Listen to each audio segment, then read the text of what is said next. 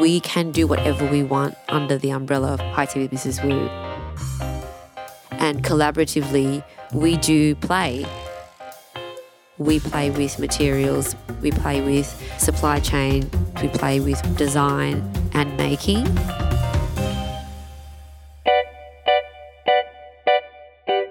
This is Object, a podcast about design and contemporary craft in Australia. I'm your host, Lisa Carl, from the Australian Design Centre. In this series, we'll go behind the scenes of Australia's richest award for contemporary craft and design, the Make Award, Biennial Prize for Innovation in Australian Craft and Design. In this episode, you'll meet 3 designer makers who work and play together, designing and making clothing and a whole lot more. The Fung sisters, also known as High Tea with Mrs. Wu. Their work, the Resilience Coat, is a finalist in the Make Award. You can see a photo of the coat in your podcast app, and it's on our website too, australiandesigncentre.com/podcast. Angela, Juliana and Rowena talk about the inspiration behind their entry. Hi Rowena, Juliana and Angela. It's great to have you with us. Can I ask you to start by introducing yourselves? We are the 3 sisters behind High Tea with Mrs. Wu. My name's Rowena. My name's Juliana. I am Angela and I am the optimist. Rowena, our elder sister, is the realist, and Juliana, our middle sister, is the pessimist. We are 3 very passionate sisters that have a common love for clothing and how clothing can be a way we can express ourselves, but also to be really thoughtful in the world. Absolutely. We are essentially a clothing label / business, retailer, manufacturer, design team, mending, workshop making trio that really focuses on sustainability and ethical production. You're also, a powerhouse of design and making and creativity. So it's fantastic to have you talking with me today for our podcast. Thank you very much for having us. So you're 3 sisters who work together in business and design. Let's talk about the design first. What kind of work do you make? We make clothing, essentially. Women's clothing. Broadly speaking, we would be considered a fashion label. Although we don't see ourselves that way so much, there's not really a category there for what we do. We sit somewhere in the middle of fashion and clothing design and craft practice. So tell me about your childhood. Were you encouraged to follow a creative path? Is that something that began when you were kids and has followed you right through? Juliana? We all grew up in and remember, because we were born in Malaysia, our grandfather owned a goldsmith jewellery store. It's one of those old shopfront homes where the business is downstairs and all the family lived upstairs and beyond. So talking about a dozen family members living in one place. And every holidays and Chinese New Year, we would go back to visit our grandparents. So our grandfather, he was always working with his hands. So we, as kids, were always peeking, and he might be washing or changing things and all sorts of things like that. I guess that kind of studio-based environment we were very used to and fond of. And we came to Australia when we were in primary school. But coming to Australia, obviously our parents encouraged academia. How did that go? No, we're supposed to be doctors and lawyers and all that. Ange came through. She did economics and commerce, so it's always good to have a business-minded. She wears glasses, by the way, so you can tell that she is obviously the business of this creative practice.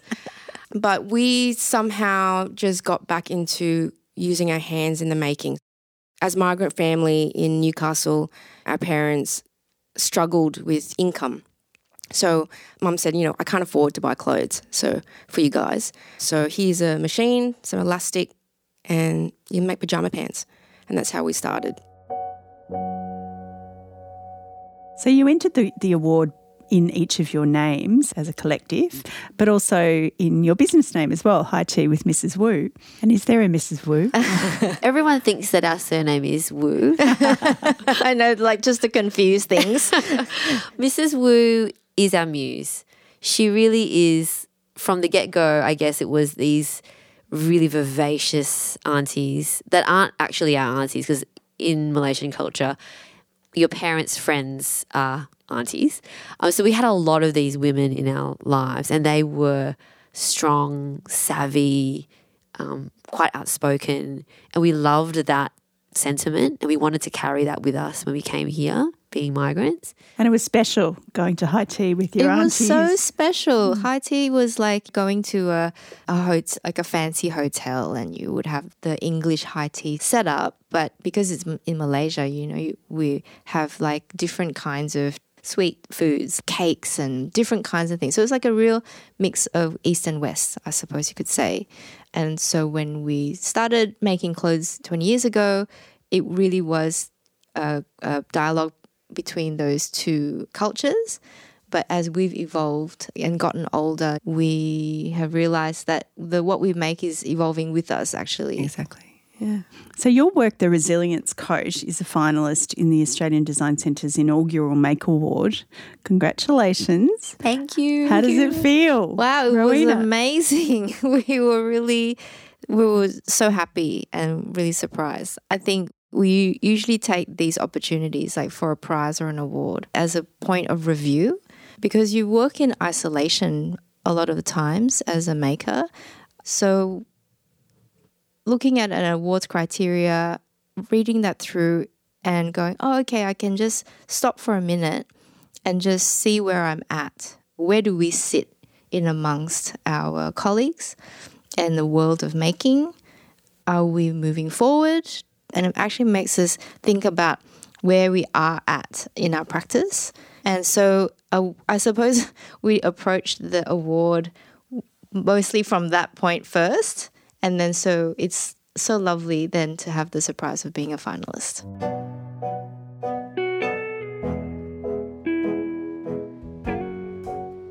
We, as judges, selected a remarkably beautiful but seemingly very simple garment, a jacket, which is stunning in its design. It's simple but complex. It has a remarkable number of sewn finishes. One of the beautiful things about this garment is that it is architectural, but it has a softness. It's very much of the body. But in its repurposing and recycling of materials, it heralds a new era in not just upcycling, but thinking about the materials from which our garments are made and the way in which comfort doesn't have to be at the expense of precious resources. So we loved that duality of the objectness of the garment itself and its minimalism, its beautiful white colour. The weave of the garment was really very beautiful. And then the fact that it really convinced us that it would be fabulous to wear. I am Jason Smith, the Director and CEO of Geelong Gallery in Victoria, and I am one of the 4 judges for the Make Award. So describe the resilience coat for us. The style of the coat is quite universal, I guess. It's long. It allows you to fill it out or wear it oversized. There is a sharp collar which you can flip up or have it relax open. There are recycled brass buttons that come down the front. There's large pockets where you can rest your hands inside. And it has long sleeves to cover your arms, or you can roll it back up. Within our own range of designs, we all naturally thought, well, it would be the undercover trench duster coat that we already have, because it had all the kind of qualities that felt like we could develop into a resilience coat.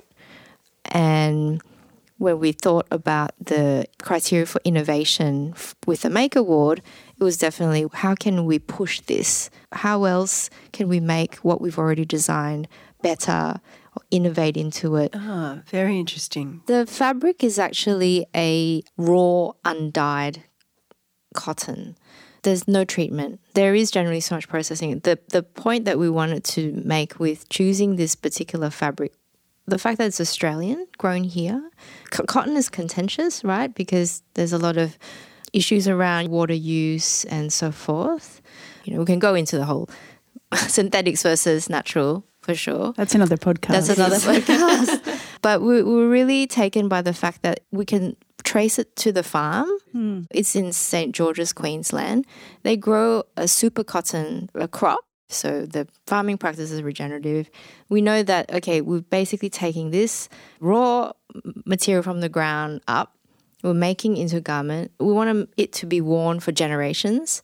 And the way we've built the garment is that there are patches that are sewn back into the garment that's future-proof the garment, so you can use them to continually mend it.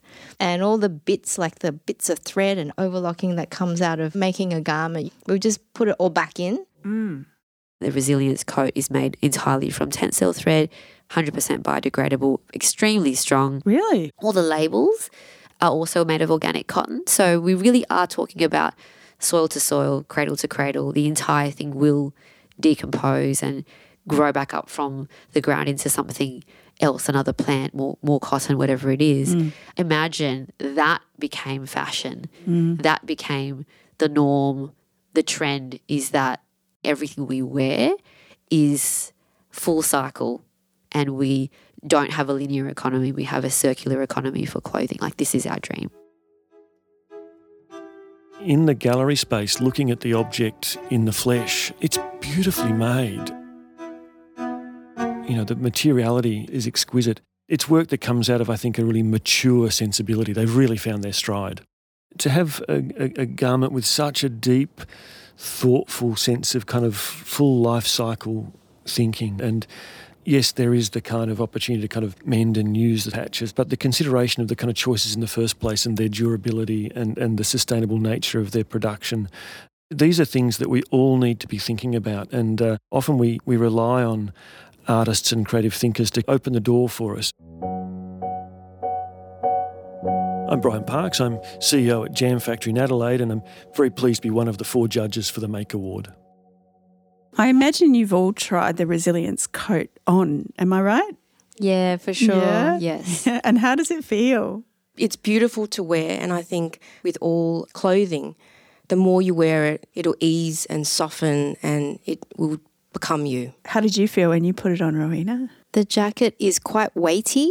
I was really happy with the fact that it had this sort of weight that made you feel like you were protected and comforted at the same time. Angela? The concept behind it really came from quite a momentous experience for us, listening to this beautiful woman, Juliana Nkrumah, who is the head of the African Women's Association. Hunter New England Health asked us as a community member to be part of this panel about race and belonging, because we can contribute what it's like to be a migrant family doing something in the community that's a little different, and talk about how we belong basically in Newcastle, the community of Newcastle. Or possibly how we don't belong. Because I think in talking about race and belonging, and what was really fascinating and quite emotional for us is that we realised, listening to everyone else on the panel and all the questions as well, is that we haven't actually belonged. And the way we have tried to find a place is through High Tea with Mrs. Wu and through making clothing.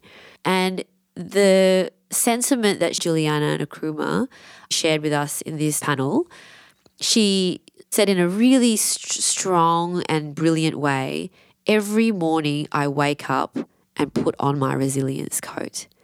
The 3 of us in the same moment, we all felt that very deeply. For the first time, it was said in words, and I think everyone in the room felt it.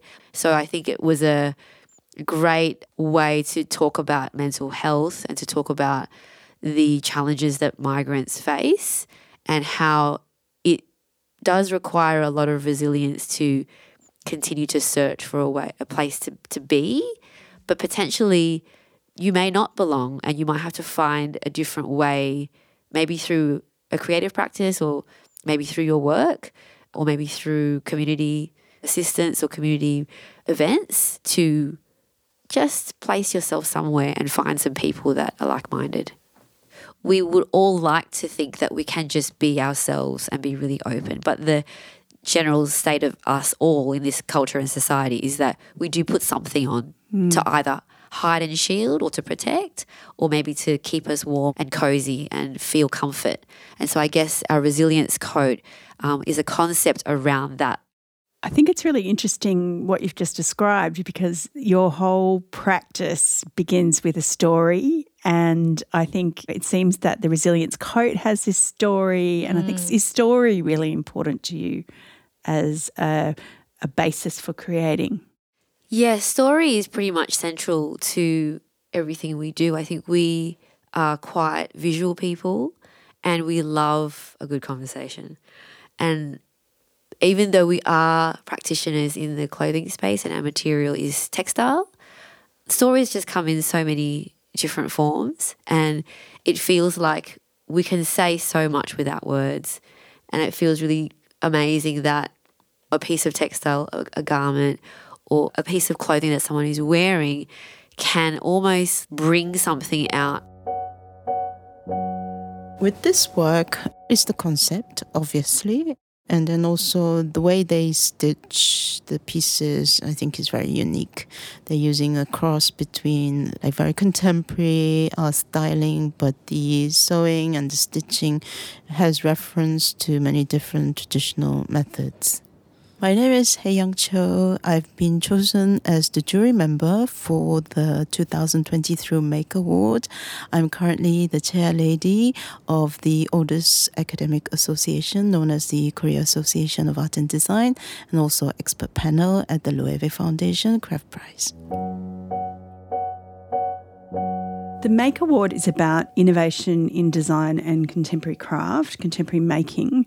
How did innovation come into this work? Clothing is just a vehicle for innovation, and there's so much possibility in the terms of technology, in pattern cutting, in design thinking and materiality of how we can change the language and the culture of clothing, and how it can become a common ground for every single person who wears clothing. And for us in making the resilience coat, it was a experiment in presenting a new way of thinking and a new way of experiencing clothing in a full cycle, and that the wearer becomes an active part of the clothing process, because in embedding the parts and the pieces into the garment, the wearer takes on the responsibility of future mending, and the wearer also has the opportunity to share that knowledge and share the wearing across their family or their friends, because it's a mixed size, ungendered, unageist garment. And when the criteria states innovation and extension of practice, it actually was really exciting for us to realise that we are innovating and we are continuing to extend our practice by trying to incorporate technology and new ideas, but also that it's all about our hands. So we are still makers at heart, and there is still agriculture at the heart of clothing and material. So what are we doing here that makes this better? What are we doing that innovates either a process or a material or our practice or the way we wear to make it better for us and our children in the future? What's your advice for designers starting a creative practice?